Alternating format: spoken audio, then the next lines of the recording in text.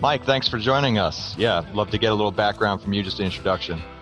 I work for Veracity Consulting, and I'm the practice lead for both our data and our emerging tech areas. And in the emerging tech space, there's a lot of buzz around blockchain right now. Over the past couple of years, we've had clients ask about it. We've been at different summits and working with clients that want to know what it is and whether to take it seriously or not.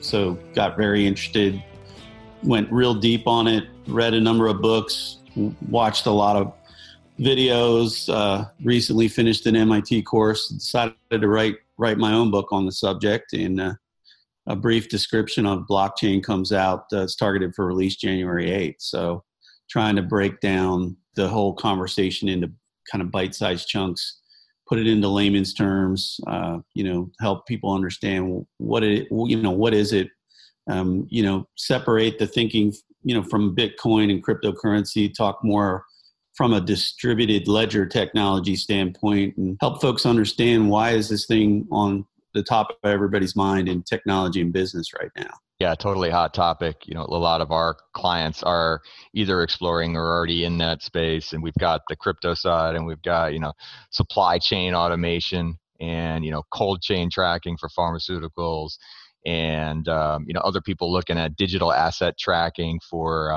digital rights management almost, on the ledger. And so, yeah, I'd love to get your feedback on what, broadly speaking, what are clients asking for? Is it the ability to understand just at all and how it applies to the business, or where are the thought leaders, what are the questions that should be asked out in the business space? Yeah, I think starting with the finance sector, a lot of folks wanting to understand, more about smart contracts and understanding, how can it help us with payment servicing, everything in the finance world. What's the risk? How far has it gone as far as regulatory? When you move into supply chain, it's a little bit different conversation. You probably, everybody that's tracking this has probably seen all the stuff, between IBM and Walmart and all the things happening as far as food safety and tracking of assets from cradle to grave. It's got a real appeal to supply chain. I did a speaking engagement last week for Kansas Supply Management Council. Some really good questions came up. All these different Walmart, Sam's Club, hey, we need our vendors getting on, blockchain. What does that mean when a supplier is being asked to establish a presence on, blockchain, and how are they going to navigate that? How are they going to hook up their legacy systems? As we first started getting out into our client base and we started to establish ourselves in the Midwest and, in this area as kind of a thought leader and kind of penetrating this in a way nobody else around here has, certainly we started getting a lot of questions about, well, what happens if I want to move? When I sign up to get into a particular blockchain service, what happens if I don't like it? What do I do, to move? The buzz that's really starting to hit, the last couple of weeks is, are these myriad of blockchains, the big ones being Consensus and Hyperledger and Ripple. I mean, is there going to be some way for them to communicate with each other? And there's two very distinct schools of thought. There are people that are supporting the open source consortiums and want to make sure that, this communication can flow. And then there are folks that think that goes against the very grain of what blockchain is trying to establish. So I think our clients are just trying to, separate, the real message and the reality of what it is and where it's going to be in a year, where it's going to be in 5 years, from all the noise and from all the hype. And certainly the crypto side of it. So we spend a lot of time talking about that with clients in just a dozen different business sectors. It's really been a lot of fun. It's just a different thing for our business. And it's been a tremendous amount of fun as we help our clients understand this before we even look at one way to drive revenue from it. We've basically said, okay, we're going to first go out and educate, and we're going to establish, a knowledge base and start here in the Midwest, and we're going to learn everything we can about it. We're going to educate first, and then we're going to help companies in different business sectors navigate, how do you get there? How do you go on the chain? Why do you need to be on the chain? Why do you want to stay away from it? Those kind of things. Do you think it parallels the discussion that would have happened in the late 90s, early 2000s, and like, I got to get my business on the internet? We've had other guests and, thought leaders kind of describe as, 5 years from now, you're not going to say you're on the blockchain. You're basically it's like saying that you're on the internet. Is it that, yeah. Is it that disruptive? Is it just like, well, it's just a protocol. It's TCP/IP, 3.0. The promise of blockchain is absolutely that disruptive. So I like to spend some time separating the promise of what blockchain can be versus what blockchain really is today. There's a lot of work being done around consensus, which is a fundamental characteristic of how blocks of data are approved, if you will, to be added to the chain. Certainly the promise of what blockchain can do, the reason why businesses need to take it seriously and why it is very similar to those conversations back in the 90s is because the businesses don't want to suddenly wake up and find themselves disrupted and left behind. They don't want to wake up one day and say, we can't compete because we're on the old architecture now, and we're paying the old fees, and we have all the old levels of intermediaries and middlemen. So the promise of how to reduce all that friction is what I think blockchain has the ability to do. And I think businesses are taking that very seriously from a competitive standpoint. How can, it's always about, taking out expense and increasing profit, removing expense, removing friction. And blockchain isn't, in my opinion, it's not quite there yet on all levels, but it is moving there quickly. And I think that's why businesses are taking it very seriously. So you think business leaders now just simply need to focus on the education component, don't move right into implementation, hire a bunch of developers. I'm just reading some of the popular press in our space, blockchain developer demand is up 400% last year. And I'm just wondering, what are they building? Yeah. Because is it ready for primetime build yet at all? I think that it's very close. I think there's a lot of one-offs right now. And I think that's where it's all going to begin. That's the incubation stage, if you will.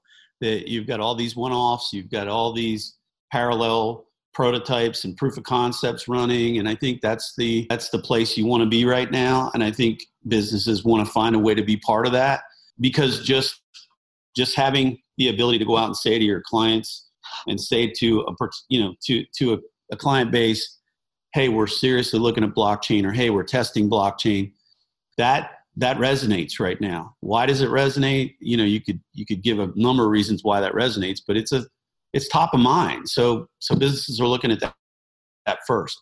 I think from there, it's a much more slow, meticulous evaluation. Okay, I'm going to go ahead and move a complete segment of my business to distributed ledger technology.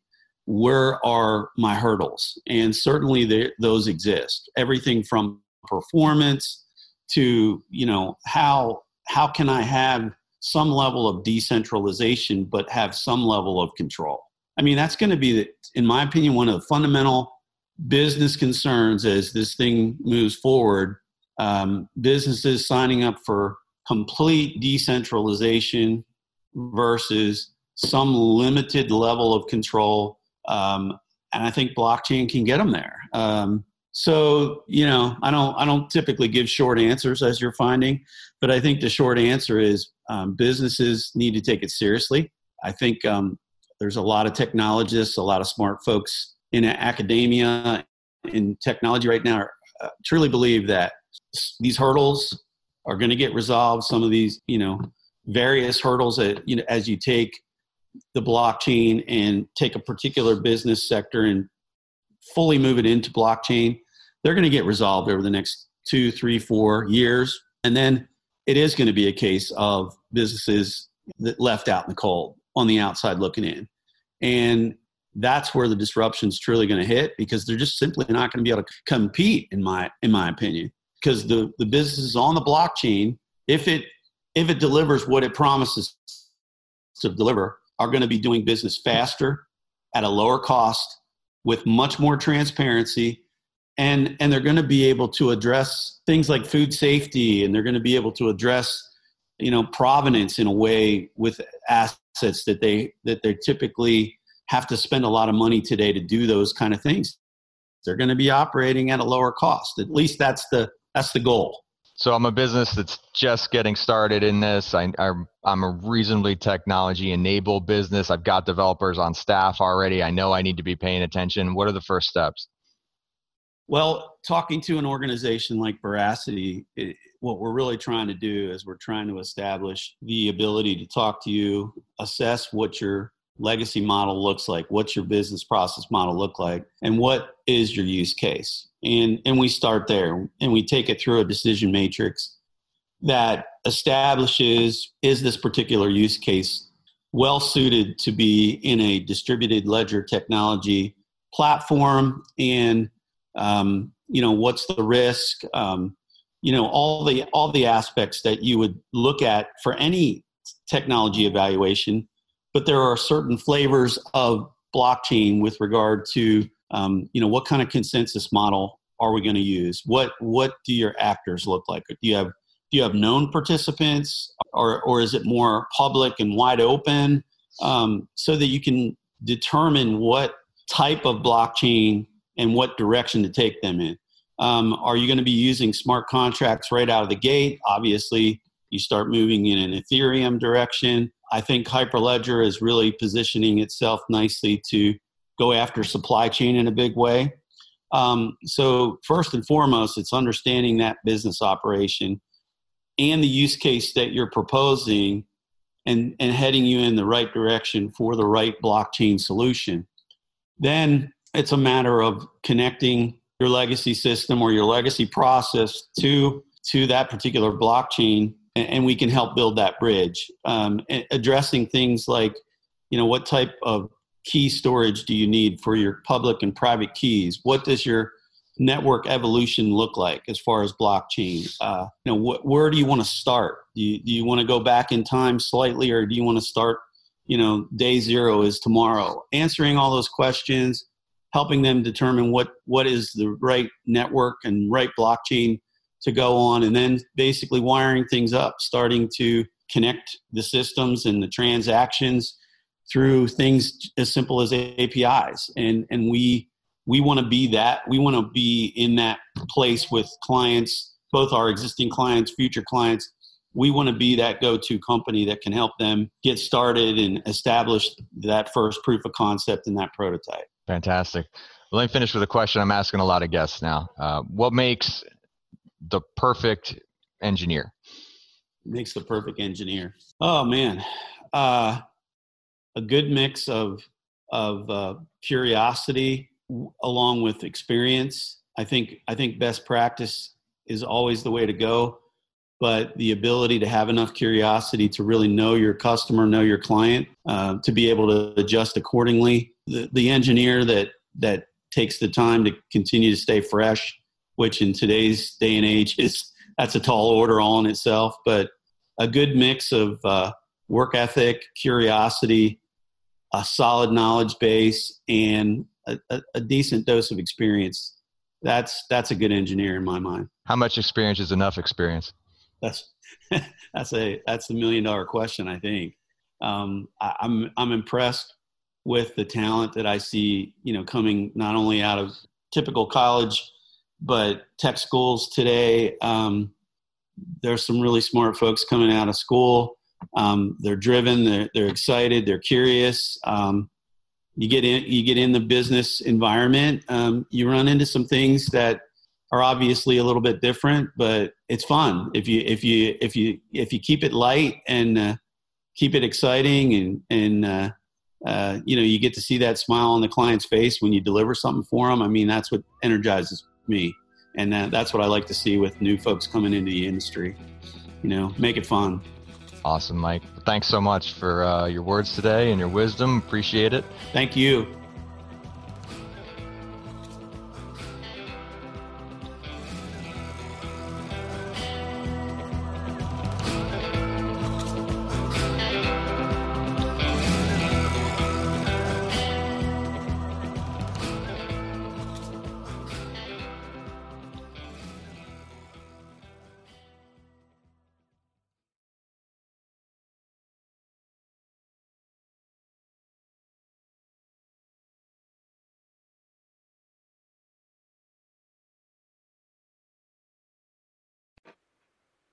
Thanks for listening to the Frontier podcast produced by Gun.io.